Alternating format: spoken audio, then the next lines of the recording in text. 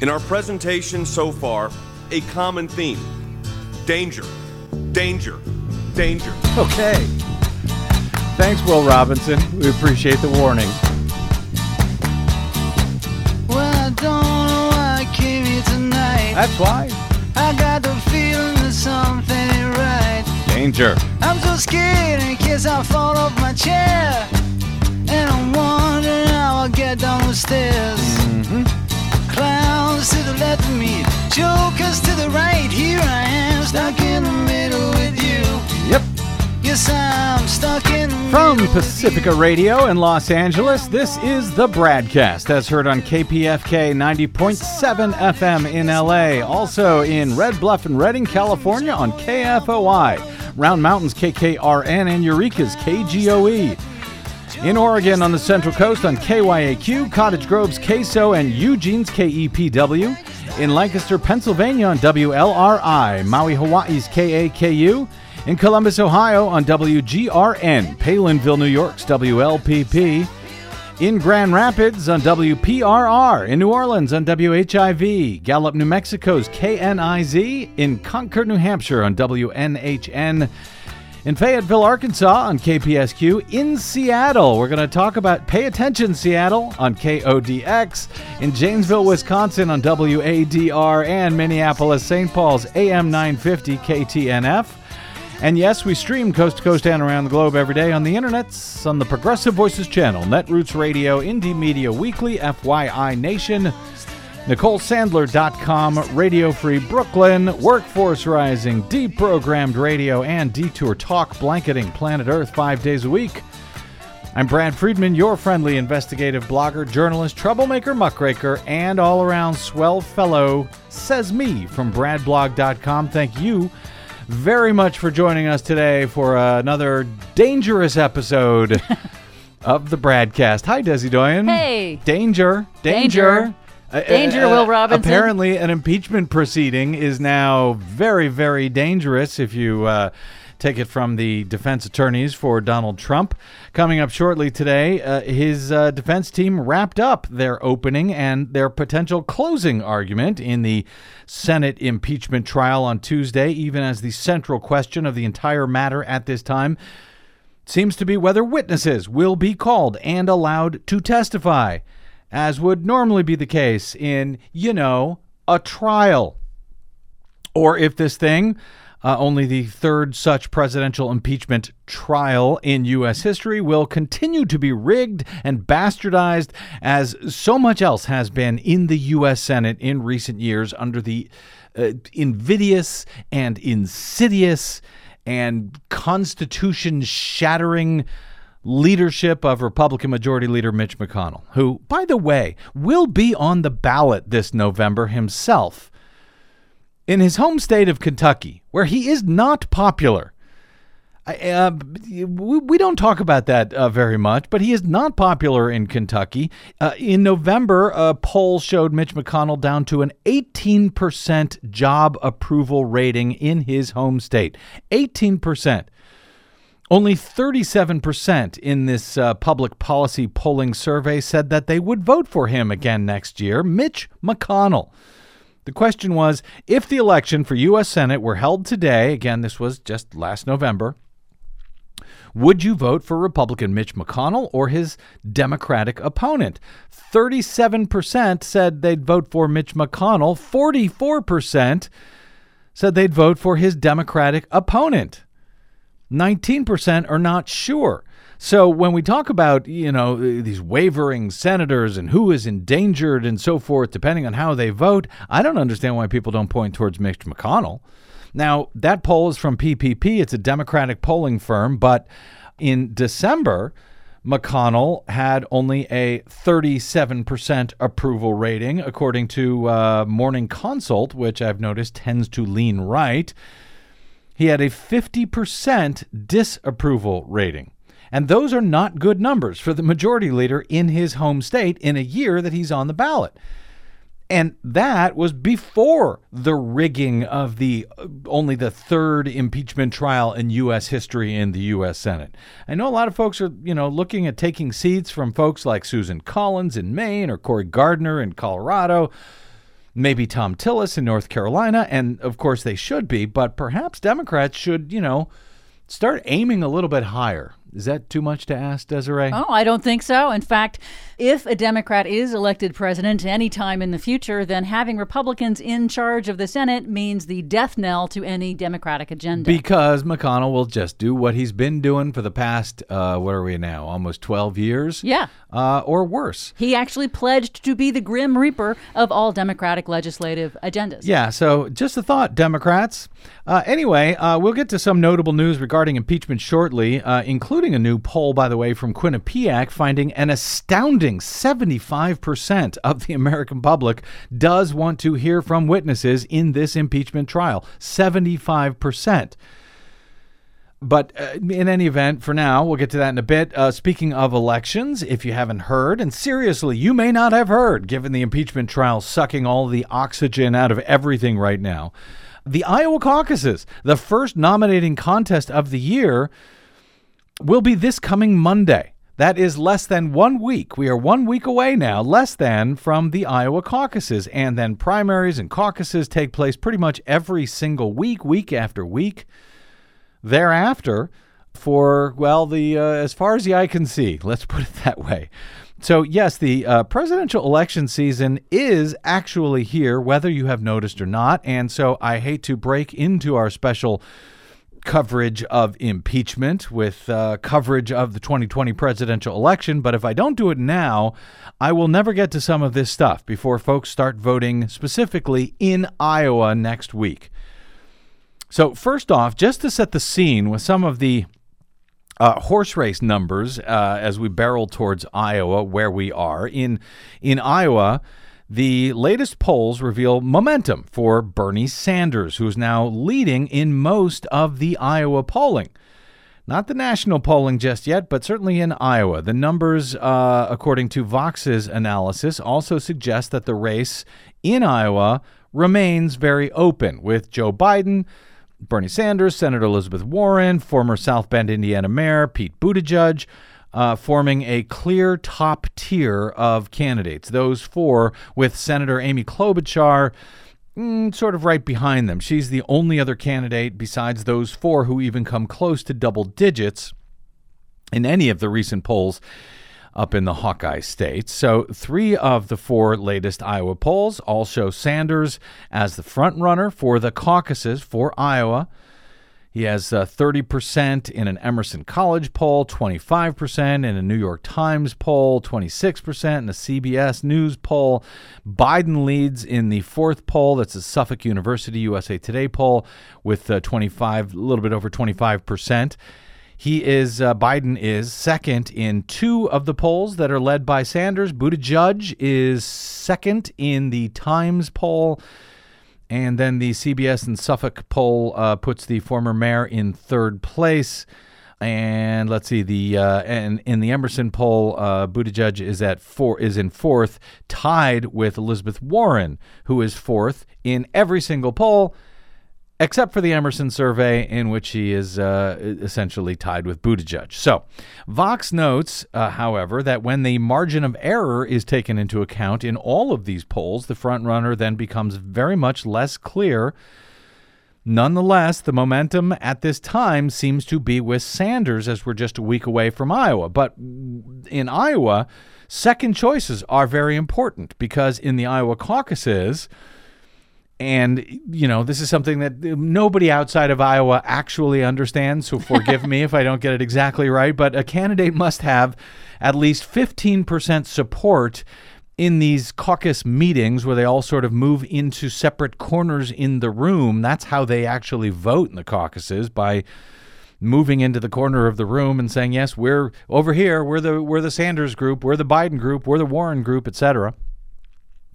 But a candidate must have at least 15% support in any given caucus to qualify for delegates. And if they don't get 15% support, then there is a second round of voting. And the people who, if your candidate didn't qualify, then you either need to leave the caucus or you throw support behind another candidate who has met the 15% threshold. So Sanders has the big mo right now, but anything can ultimately happen at the Iowa caucuses when people don't qualify and they start moving around and so forth. And indeed, many poll respondents have said their choices are not yet set in stone in Iowa. And that's one of the reasons I suspect that I've heard from so many listeners that are sort of freaking out about this next story that I haven't been able to get to for the past week or two. But if I don't now, when will I? Iowa's Democratic Party plans to use a new internet-connected smartphone app to help calculate and transmit results during the state's caucuses next month. This was a few weeks ago. This is reported by Iowa Public Radio and NPR.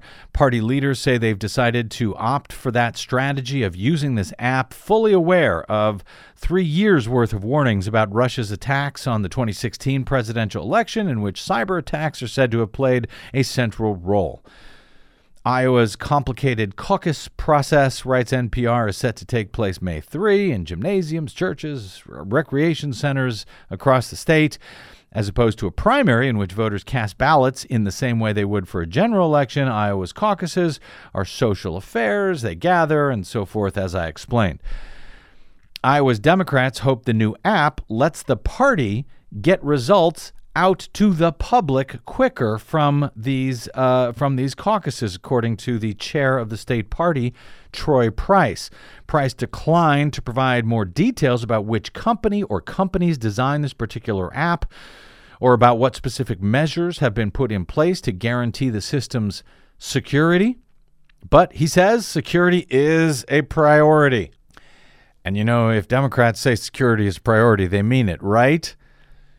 Don't answer that question just yet, at least not until you heard the next story I'm going to get to. Anyway, he says security is a priority. Except when there's speed involved, because speed is actually the big priority. The state party worked with the national party's cybersecurity team, feel better, and with Harvard University's Defending Digital Democracy project, but Price declined to answer directly whether any third party has investigated the app for vulnerabilities, as many cybersecurity experts recommend. So, he says it's secure. That's good enough. We don't need anybody else to tell us otherwise. Now, all of this said, cybersecurity experts who were interviewed by NPR said that the party's decision to withhold the tech details of the app does not do much to protect the system, and instead makes it hard to have complete confidence in it. Doug Jones, a computer science professor at the University of Iowa and a longtime voting systems security expert, said the idea of security through obscurity is almost always a mistake. Drawing the blinds on the process leaves us in the public in a position where we can't even assess the competence of the people doing something on our behalf. Now, that said, as I understand this app, essentially all that it will do is send the figures from each caucus location, the results from those locations, to the Democratic Party headquarters so that they don't essentially need to be phoned in or driven in, as has been the tradition in past years, and therefore it all happens much quicker and gets out to the public much quicker. NPR notes, and I mostly agree, that because caucusing is an in-person process verified by witnesses, there is virtually no risk that a cyber attack on the app could change the results of the caucus and go undetected. And I do agree here. If the wrong results, they note, were reported because of a hack, there would be people from each precinct who could correct it. And any, paper records. That is true. You can't hack a caucus per se because it is an entirely public process where everyone participating gets to see exactly what is going on and who is, quote unquote, voting for whom, and what the ultimate final results actually are from the caucus sites. I know a lot of people have problems with caucuses, but you hear me talk a lot about the public being able to oversee the process. Well, they can oversee the process in a caucus better than they can anywhere else, and that is what ultimately protects the caucus process. So even if the numbers are changed en route on this app, or somehow it's hacked, it doesn't work. The truth about how Iowans actually voted at the caucuses will come out, at least eventually. You may remember in the 2012 Republican caucuses in Iowa, where they actually they don't caucus in quite the same way. They actually vote on hand-marked paper ballots, and they hand count them at the caucus site in front of everyone. So it's, again, a fully public vote, at least the results. We don't know. It is a secret ballot, but at least we know the results are not secret. They're counted at each precinct. Well, back in 2012, you may remember, in the Republican caucuses in Iowa, that is exactly what happened. There was an error in the reporting, and it was corrected thanks to people who saw what the numbers should be at the caucus site. The GOP had misrecorded numbers from one of those sites showing that Mitt Romney won when actually Rick Santorum had won at that particular site in this particularly close Iowa caucus Republican contest. Folks who were at the caucus site, one man in particular by the name of Edward True, we had him on this program at the time. He had photos of the original numbers as they were counted at the caucus site, showing, in fact, that Mitt Romney did not get, I think it was 22 votes. Instead, Mitt Romney got 2 votes. The state party, Republican Party, had reported it as 22 votes when it was not accurate. The party was eventually forced to admit that, yeah, Rick Santorum narrowly won the Iowa caucuses, not the establishment choice at the time, who was Mitt Romney. But of course, by the time they made that admission, the race had moved on to New Hampshire and beyond. So there is some danger here if the wrong numbers get out, at least of the wrong numbers, the wrong results being reported on election night. And that, as Dr. Jones argues, could be catastrophic if the wrong winner was called on caucus night and then the announcement had to be retracted later. He said once you report something, it's really hard to undo. No matter how many retractions you print, no matter how many apologies you say, it is too late. And he is right on that. He says, from that point of view, someone hacking the reporting process, even though its purpose is entirely informal, is something that could be very disruptive. And indeed, it could be. But to be frank, since there are people, the public, who are there able to oversee every step of this, we will at least know who won or lost in each location, even if something goes wrong in the reporting of the numbers. You know, at least we will know, at least, so it is a bit like playing with fire, the Democratic Party here, but at least they are not allowing remote voting by phone or smartphone, as they were talking about doing originally for the Iowa caucuses. It is not that bad, if that makes you feel any better. But something that I think you should keep your eyes on, that should not make you feel better in the slightest, something that is actually worth getting freaked out about, as some of the folks I've heard from concerning Iowa. If you'd like to get freaked out about something, let me point to this example of the camel poking his nose into the tent, as it is said, something you should be very worried about. More than 1 million registered voters in the Seattle area can now cast a ballot for an obscure election using a smartphone or a computer, according to the New York Times.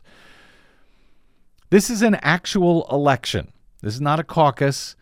Organizers are calling the pilot program the largest mobile voting effort in the country. Julie Wise, the director of elections in King County, said that the election would be, quote, a key step in moving toward electronic access for voters across the region. Hello, Seattle. Hello, Washington. In a statement released last week, Julie Wise made those comments. The statement was from Tusk Philanthropies. This is apparently a nonprofit that is partnering with the county's Board of Elections. I'll get to this Tusk group in a moment. I had never heard of them previously. The vote in King County, Washington, which includes Seattle, will fill an open spot on the board of the King Conservation District. That's an agency managing natural resources. So I guess it's all not that important, Des. It manages natural resources for millions of people. Millions of dollars in natural resources and locations where, hey, developers might want to build something. Yeah. So nobody's interested in Yeah, that. so why waste your time with, an actual election with ballots, hand-marked paper ballots that human beings can actually oversee? Anyway, so beginning this week, eligible voters are now able to use a smartphone or a computer to log on to a portal created by Democracy Live. That is a Seattle-based company. So now there's a company who's in on this thing. They receive government funding for their help. Thanks.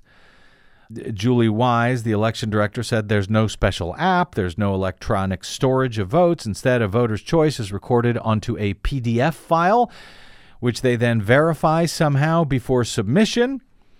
How they verify it after submission and transmission, that's another question that is apparently not answered here. But once the ballots are received, whether they've been hacked or not, along the way, who knows? But at that point, the board will follow the same process that it uses for mail-in ballots, including somehow checking against signatures.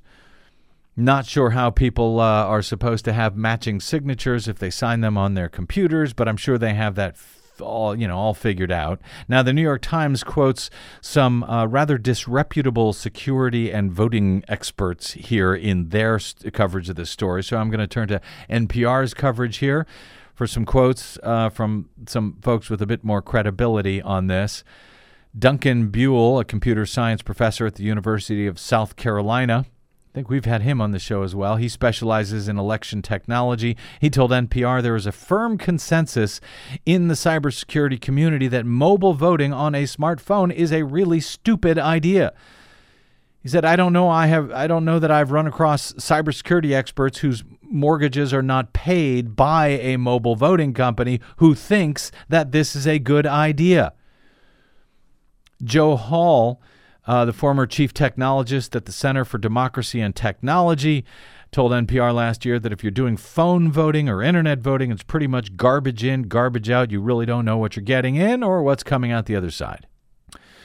Of course, we have had many such world-class cybersecurity experts on this program over the years, all of whom have strongly argued the very same thing.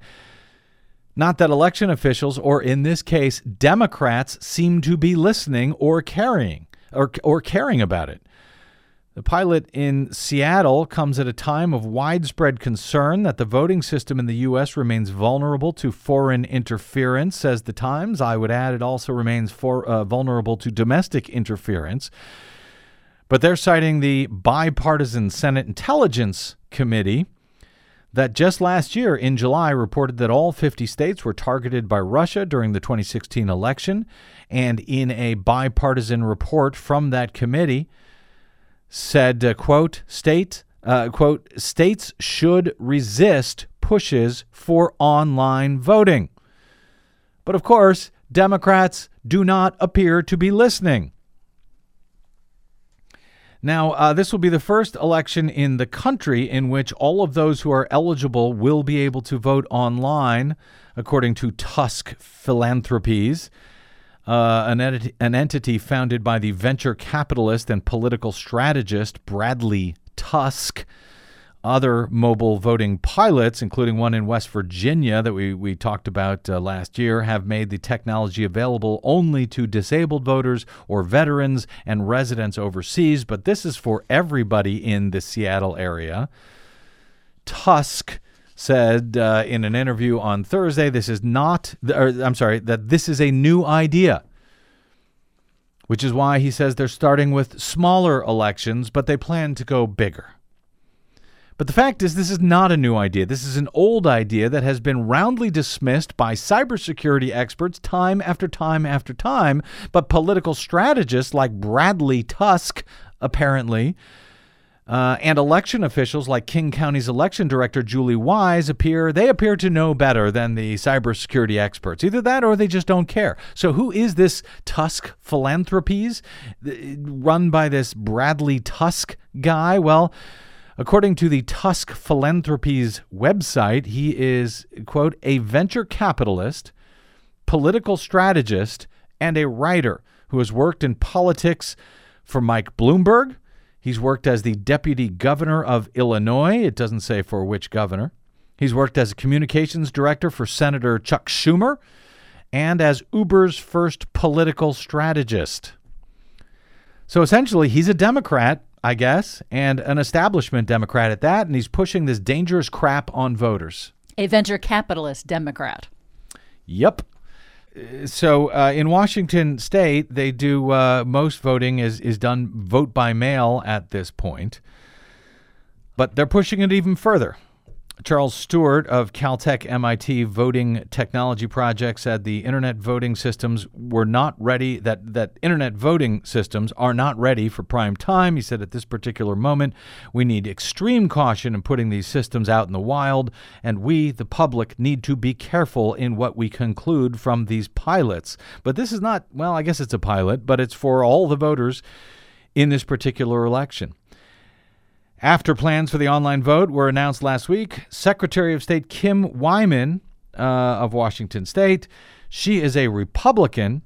Her office oversees other elections in the state, but apparently not this one. She said in a statement that her office was seeking to roll back the use of electronic ballots.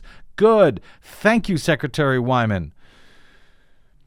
Cyber experts I have worked with, she says, including the FBI, Department of Homeland Security, Washington National Guard, overwhelmingly have identified electronic transmission as too risky for voting and could leave voter information and election infrastructure impaired, she said.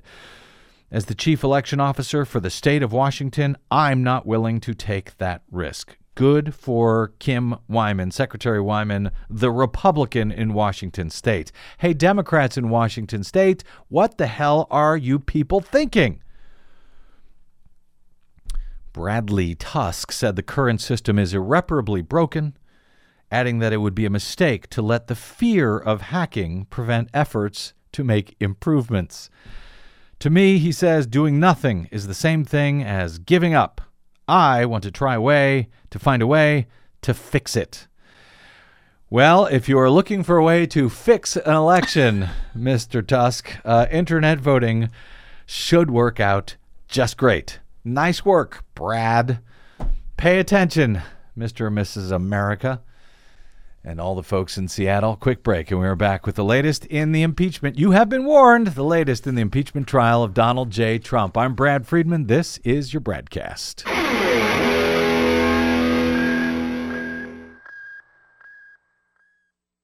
Hey, this is Brad. If you haven't noticed by now, it's no easy feat finding facts, real facts, not alternative facts, over your public airwaves. We try to bring you real facts, truth, and clarity without fear or favor each and every day on the BradCast. But we need your help to do it. If you enjoy the show and or get something from it, please give back a bit if you can by visiting us at bradblog.com/donate.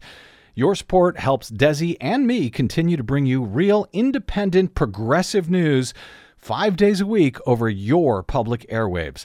We simply can't do it without your help, and that help is needed more now than ever. Please stop by bradblog.com/donate today to make a one-time donation or, even better, automated monthly support. It'll take you about 60 seconds, and you can rest easy knowing that we'll be here every day making sense of it all, or at least trying to. That's bradblog.com/donate, and thanks. Yeah. Now can I get a witness? Yeah. Can I get a witness? Well, that's turning out to be our theme song for this part of the impeachment trial against Donald John Trump. Welcome back to the BradCast. Brad Friedman from bradblog.com. When Donald Trump on Sunday touted a Fox News poll on his Twitter feed, he forgot to mention some of the key findings of that Fox News poll, namely that half the country supports his removal from office, including an overwhelming majority of independent voters. Trump tweeted on Sunday night, citing the Fox poll, saying, quote, "Majority of people say the U.S. Senate already has enough information." trying to, we don't need any more information. We've already got enough. We don't need to see any witnesses. Now, it is true, as Salon's Igor Derish notes, that a plurality, albeit not a majority, of respondents say the Senate already does have enough information about the Ukraine scandal, but enough information in order to support convicting him. The poll cited by Trump finds that 50% of the country wants the president removed from office based on the evidence that is already before the Senate. Yes, they have enough information, and they want you out, Mr. President. A full 50% of registered voters support Trump's removal from office, according to this Fox News poll, while only 44% say he should be acquitted. CNN poll released last week found almost exactly the same numbers, with 51% supporting Trump's removal, 45% opposing it. The numbers are largely split down party lines, but when it comes to independent voters, the Fox News poll shows that 53% of independents want to remove Trump, compared to just 34% who want him to remain in office. 53-34, the independents want Donald Trump out. Now, if you compare all of this to Bill Clinton's support for removal back in January of 1999, 21 years ago, just 38% supported his removal.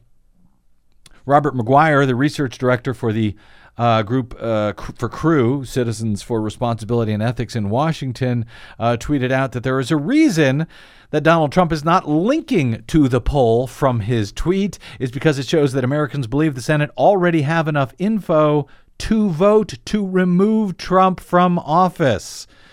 By the way, that same Fox poll that Trump wasn't linking to, it shows Trump losing by 9% to Joe Biden, 6% to Bernie Sanders, 5% to Elizabeth Warren, and losing by 4% to former South Bend Mayor Pete Buttigieg.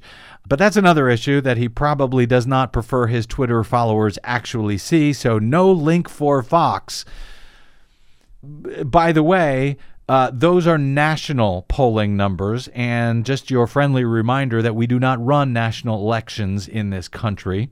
We run state-by-state elections with an electoral college. I tried to warn you all about that in 2016, so I hope you will pay closer attention this time, so don't get too excited when you hear those national numbers. But Derish over at Salon notes that the hosts of Fox and Friends Weekend, again, Donald Trump's favorite show, that they talked about this poll for 5 minutes and never once mentioned that Trump was underwater against every leading Democrat in that very same poll. Because they know that Fox News viewers and Trump knows his followers are not going to go look up to see what it actually says. The House impeachment manager for the Democrats, Congresswoman Sylvia Garcia of Texas, she pointed to to Fox News polling, not that one in particular, but Fox News polling in general during the Senate trial to support the claim that Trump was so obsessed with Joe Biden in 2019, who was destroying him in even Fox News polling, that was the trigger that may have pressured that may have triggered him to pressure Ukraine to investigate Joe Biden, which in turn sparked the impeachment we are all now following along with every single day, whether we like it or not. Well, another phase of that impeachment trial in the U.S. Senate has now wrapped up as of Tuesday, as Donald Trump's defense team finished their opening and maybe closing case in less than 2 hours on Tuesday afternoon, focusing mostly over their 3 days of arguments,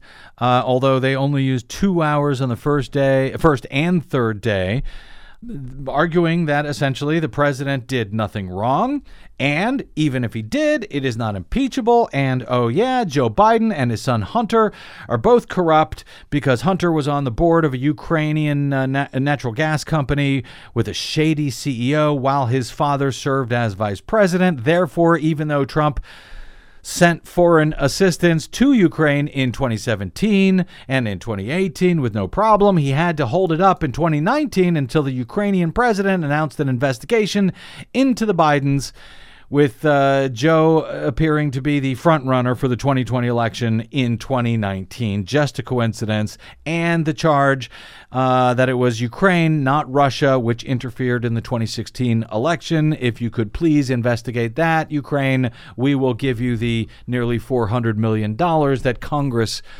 in a bipartisan vote, has allocated to you in military assistance since you're in the middle of a war and all.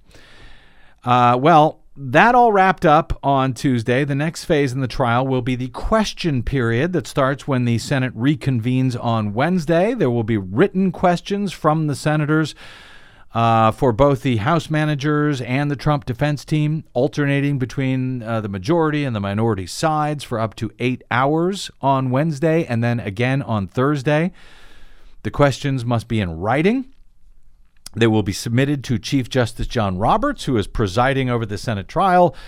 He will presumably read them to be answered by the attorneys on both sides. Roberts, at the end of Tuesday's proceedings, said that Chief Justice Rehnquist, when he presided over the Bill Clinton impeachment trial, had asked that answers to questions be limited to no more than 5 minutes. Roberts said he thought that sounded like a good idea. He requested that the attorneys attempt to meet that precedent, if possible, in their answers on Wednesday and Thursday.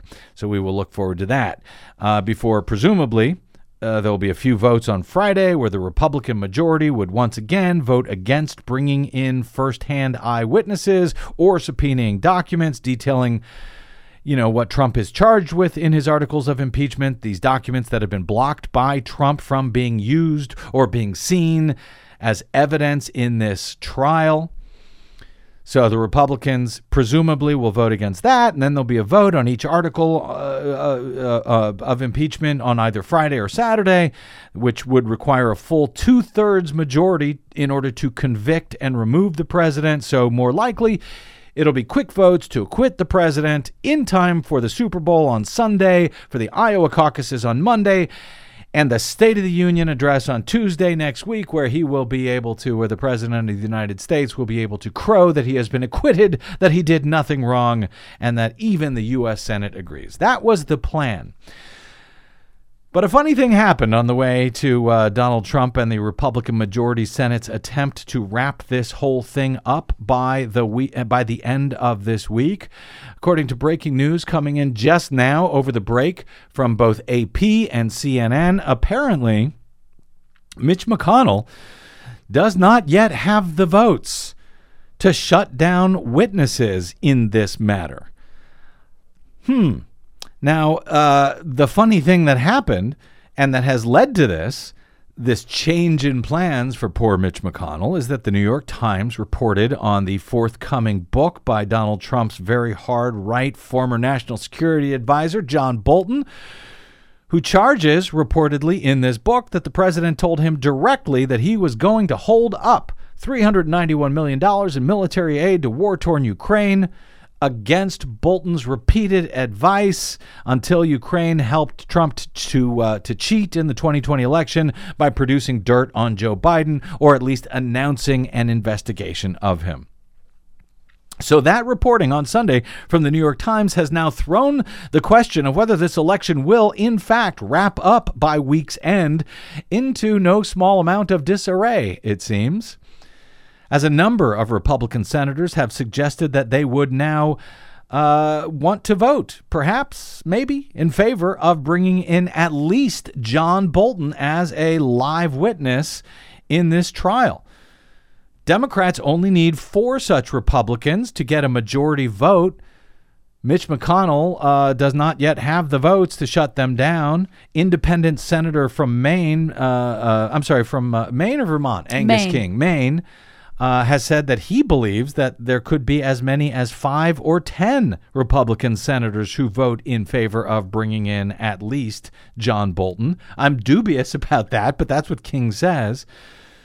And the case in favor of bringing in Bolton is getting stronger and stronger every literally minute, it seems, and harder for Republicans to avoid at this point. Former White House Chief of Staff John Kelly Donald Trump's chief of staff on Monday evening said that if media accounts of Bolton's forthcoming book are accurate, then he trusts those claims made by his former colleague. He told a crowd in Sarasota, Florida, speaking at a lecture series, that, quote, if John Bolton says that in his book, I believe John Bolton. Again, that is John Kelly, who, again, until recently was Donald Trump's own chief of staff.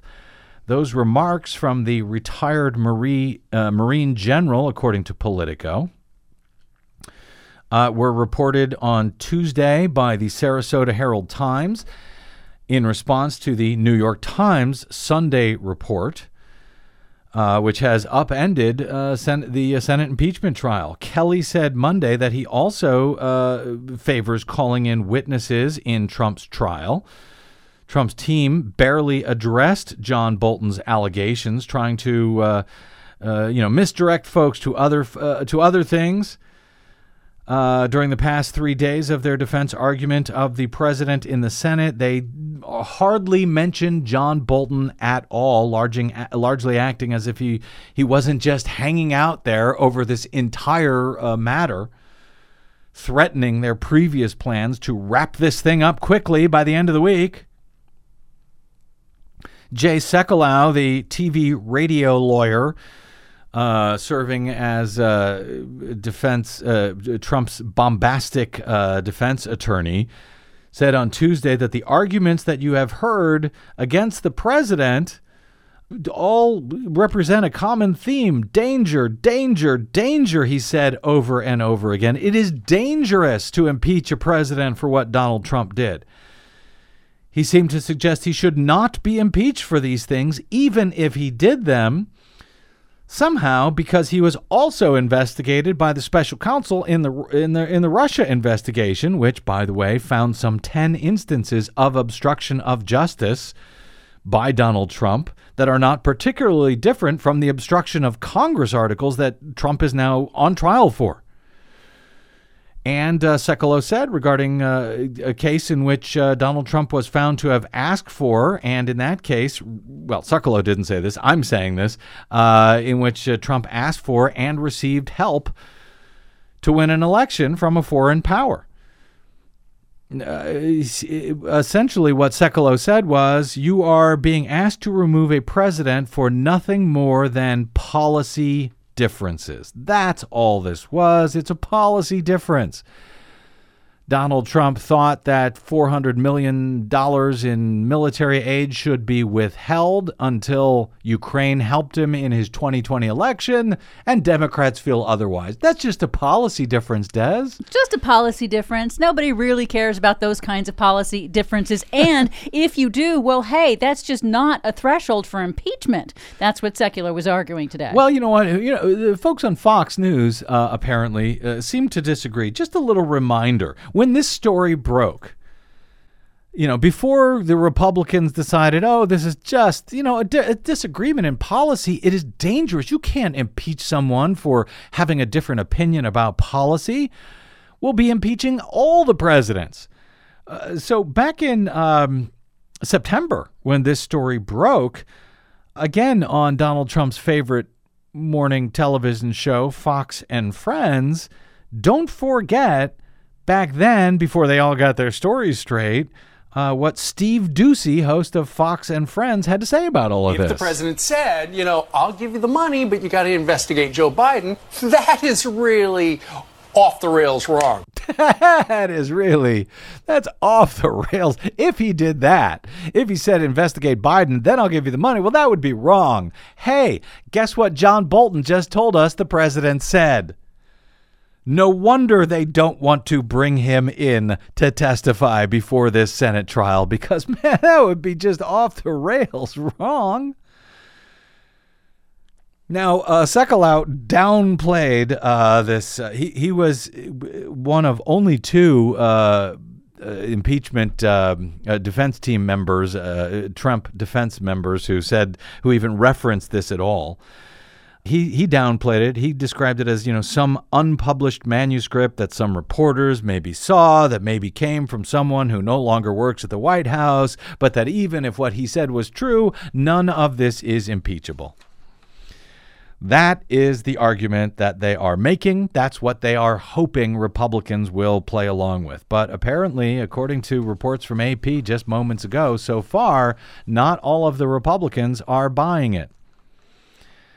And again, Trump's own former chief of staff, John Kelly, he said, he's quoted as saying, half of Americans think this process is purely political and shouldn't be happening, but since it is happening, the majority of Americans would like to hear the whole story. Again, coming from John Kelly. So he said, so I think there are people that could contribute to this, either innocence or guilt. I think they should be heard. Adding, I think some of the conversations seem to me to be very inappropriate, talking about the conversations between Trump and Ukraine and so forth. He said, but I wasn't there. There are people that were there that ought to be heard from. One of those people, of course, John Bolton. Now, supporting Kelly's comments that there are a majority of Americans who would like to hear the whole story, we now have also fresh new polling out just today, about an hour or two ago, that underscores that point bigly again here. On week 2 of the Senate impeachment trial, registered voters say 75 to 20% that witnesses should be allowed to testify in the impeachment trial. That, according to a Quinnipiac University national poll released today, an hour or two ago, 75 to 20 would like to see witnesses here.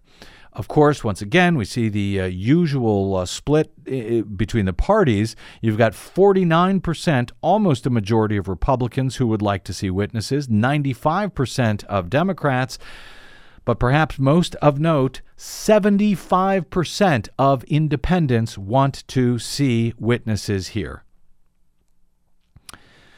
The woman in charge of the Quinnipiac University poll says there may be a heated debate among lawmakers about whether witnesses should testify at the impeachment trial of Donald Trump, but it's a different story outside the Beltway. 3/4 of American voters say witnesses should be allowed to testify, and that includes nearly half of Republican voters, she notes. More than half of voters, 53-40, say Trump is not telling the truth about his actions involving Ukraine in this poll. A majority of voters, 57%, say they would like Trump to provide more details about his actions involving Ukraine. More than half of voters, 54%, believe Trump abused his power regarding Ukraine. A similar 52% think that Trump obstructed Congress regarding its investigation. Those are the 2 articles of impeachment, and a majority of Americans believe he is guilty of both. Just over half of American voters, 52%, think the Trump administration's withholding of U.S. aid to Ukraine was not justified, and just 34% believe that it was. So Democrats seemingly have won, or at least are winning, this argument right now, at least among the American people, among the Republican senators who will soon be forced to decide whether to keep protecting the president by covering up his actions with a rigged trial. Well, that is a different story, but it is the story for the moment, and it is getting, as I said, harder and harder by the minute right now for them to keep up that lockstep cover-up. But they are trying. The latest scheme comes from James Langford, who says that Bolton's manuscript should be subpoenaed, and it should be given to senators in a classified setting for individual review. Don't let the public see it. That's how that's what they're trying to get away with here. Today, following the wrap up of the Trump's defense team, their opening and, as they hope, closing argument, Chuck Schumer was asked specifically about this scheme to allow senators to review the book, which, by the way, will be on shelves in just over a month in March. Yet they want to review it in a classified setting now. Schumer was asked after today's presentation from the Trump's lawyer about that. Why not support a subpoena? Why not support a subpoena for the classified version of the manuscript? So at least senators can see it. First of all, no. The classified version of the manuscripts, this is a manuscript. It's going to be public. What the heck are they hiding? You don't need it in classified, and it's not good enough. There is no substitute for a witness speaking under oath to the senators. So a classified version of the transcript is just another excuse to hide things. They are afraid of the truth. Senator Schumer. Hang in there, Chuck. He's absolutely right. I can't believe he's sticking with it. And he's still calling for 4 witnesses in total. We're all just waiting for the Democrats to back down, aren't we? Well, we'll see what happens. Public pressure helps. So, you can call your senators if you're interested in that. You can call them at 202-224-3121 and let them know how you feel. They really do want to know. That's where we are right now, but we got to get out to a break, so we'll have time for Desi Doyen and the Green News Report. That's coming up next on the BradCast. Don't touch that dial.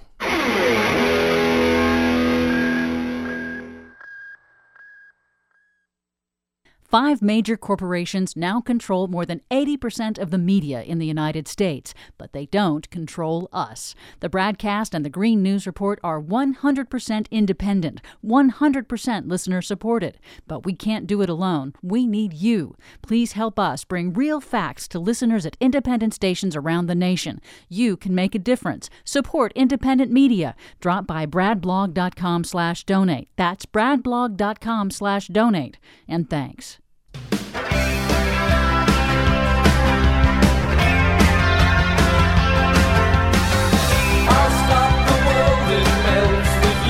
Welcome back to the BradCast. Brad Friedman from bradblog.com. Desi Doyen, you should have stopped me from ranting just to make sure that we have time for our latest Green News Report. The world has entered into a realm of a 2-minute warning. Doomsday clock inches closer to midnight thanks to climate change. A new rollback is expected to be announced today that could potentially put more pollution into our waters. Trump further weakens pollution standards for streams and wetlands.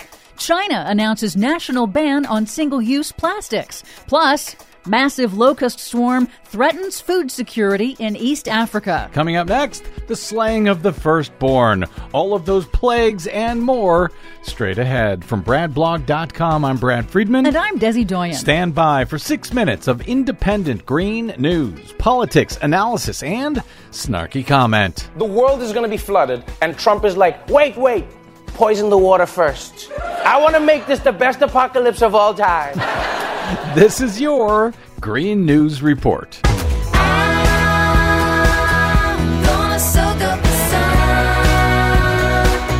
Okay, Desi Doyen, locusts, apocalypse, and now the doomsday clock. Yes, the Bulletin of the Atomic Scientists has moved up the famous symbolic doomsday clock that represents existential threats to humanity. Well, they've moved it up to 100 seconds to midnight. It's the first time the clock has passed within the 2-minute mark in its more than 70-year history. Even during the Cold War, it was never this close to midnight. Right. The scientists say they moved up the clock to call attention to the growing threats of nuclear war, climate change, and the spread of disinformation. In a press conference, former California Governor Jerry Brown, now a Bulletin board member, called moving up the clock a blaring klaxon call to America. Tell me, how else can we tell people where we're at? How else can we wake up the Democrats, the Republicans, the independents, the millionaires, the billionaires, the media owners who carry on their life as though they're on the Titanic, about ready to hit an iceberg, and they're not worried?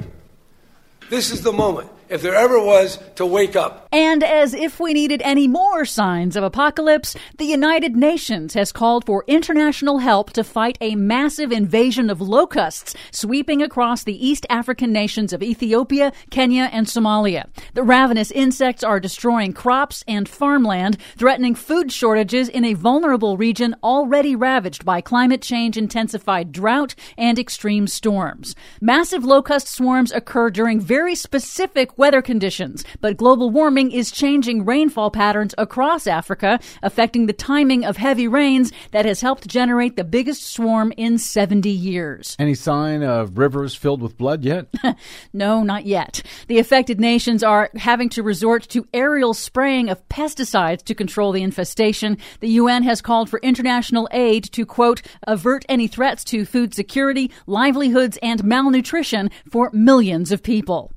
Meanwhile, here in the United States, speaking of plagues, the Trump administration late last week finalized a rule to strip away environmental protections for streams, wetlands, and other small water bodies. The new rule significantly weakens strict standards for drinking water that were established by the Obama administration. The new regulations remove limits on how much pollution can be dumped into small streams and wetlands that feed into America's drinking water supply. The rollback strips protections for more than half of the nation's wetlands, allows landowners to dump pesticides into waterways, allows mining and industrial companies to dump industrial waste, and it also allows developers to build over wetlands. Environmental groups say they will sue to block the rollbacks. So while this is supposed to be good for farmers, in fact, it's good for the real estate business? Yes. Just a coincidence, I'm sure. A big heads up for folks in Oklahoma, Texas, and New Mexico. Grist.org reports that the fracking industry is lobbying those states' regulators to allow them to dump polluted fracking wastewater, called produced water, into your streams and rivers. The fracking process uses up millions of gallons of water for every new well, and the boom in fracking has resulted in a glut of contaminated wastewater. Drillers say it's too expensive to treat the water, and injecting it can cause earthquakes, so they're looking for cheap places to dump it. In the courts, 4 coastal Louisiana Native American tribes have bypassed the U.S. legal system to file a formal complaint with the United Nations in Geneva, Switzerland, accusing the U.S. government of violating their human rights by failing to take action on climate change. According to the complaint, sea level rise and coastal erosion are drowning tribal burial sites in southern Louisiana, and the loss of land threatens the tribe's source of food.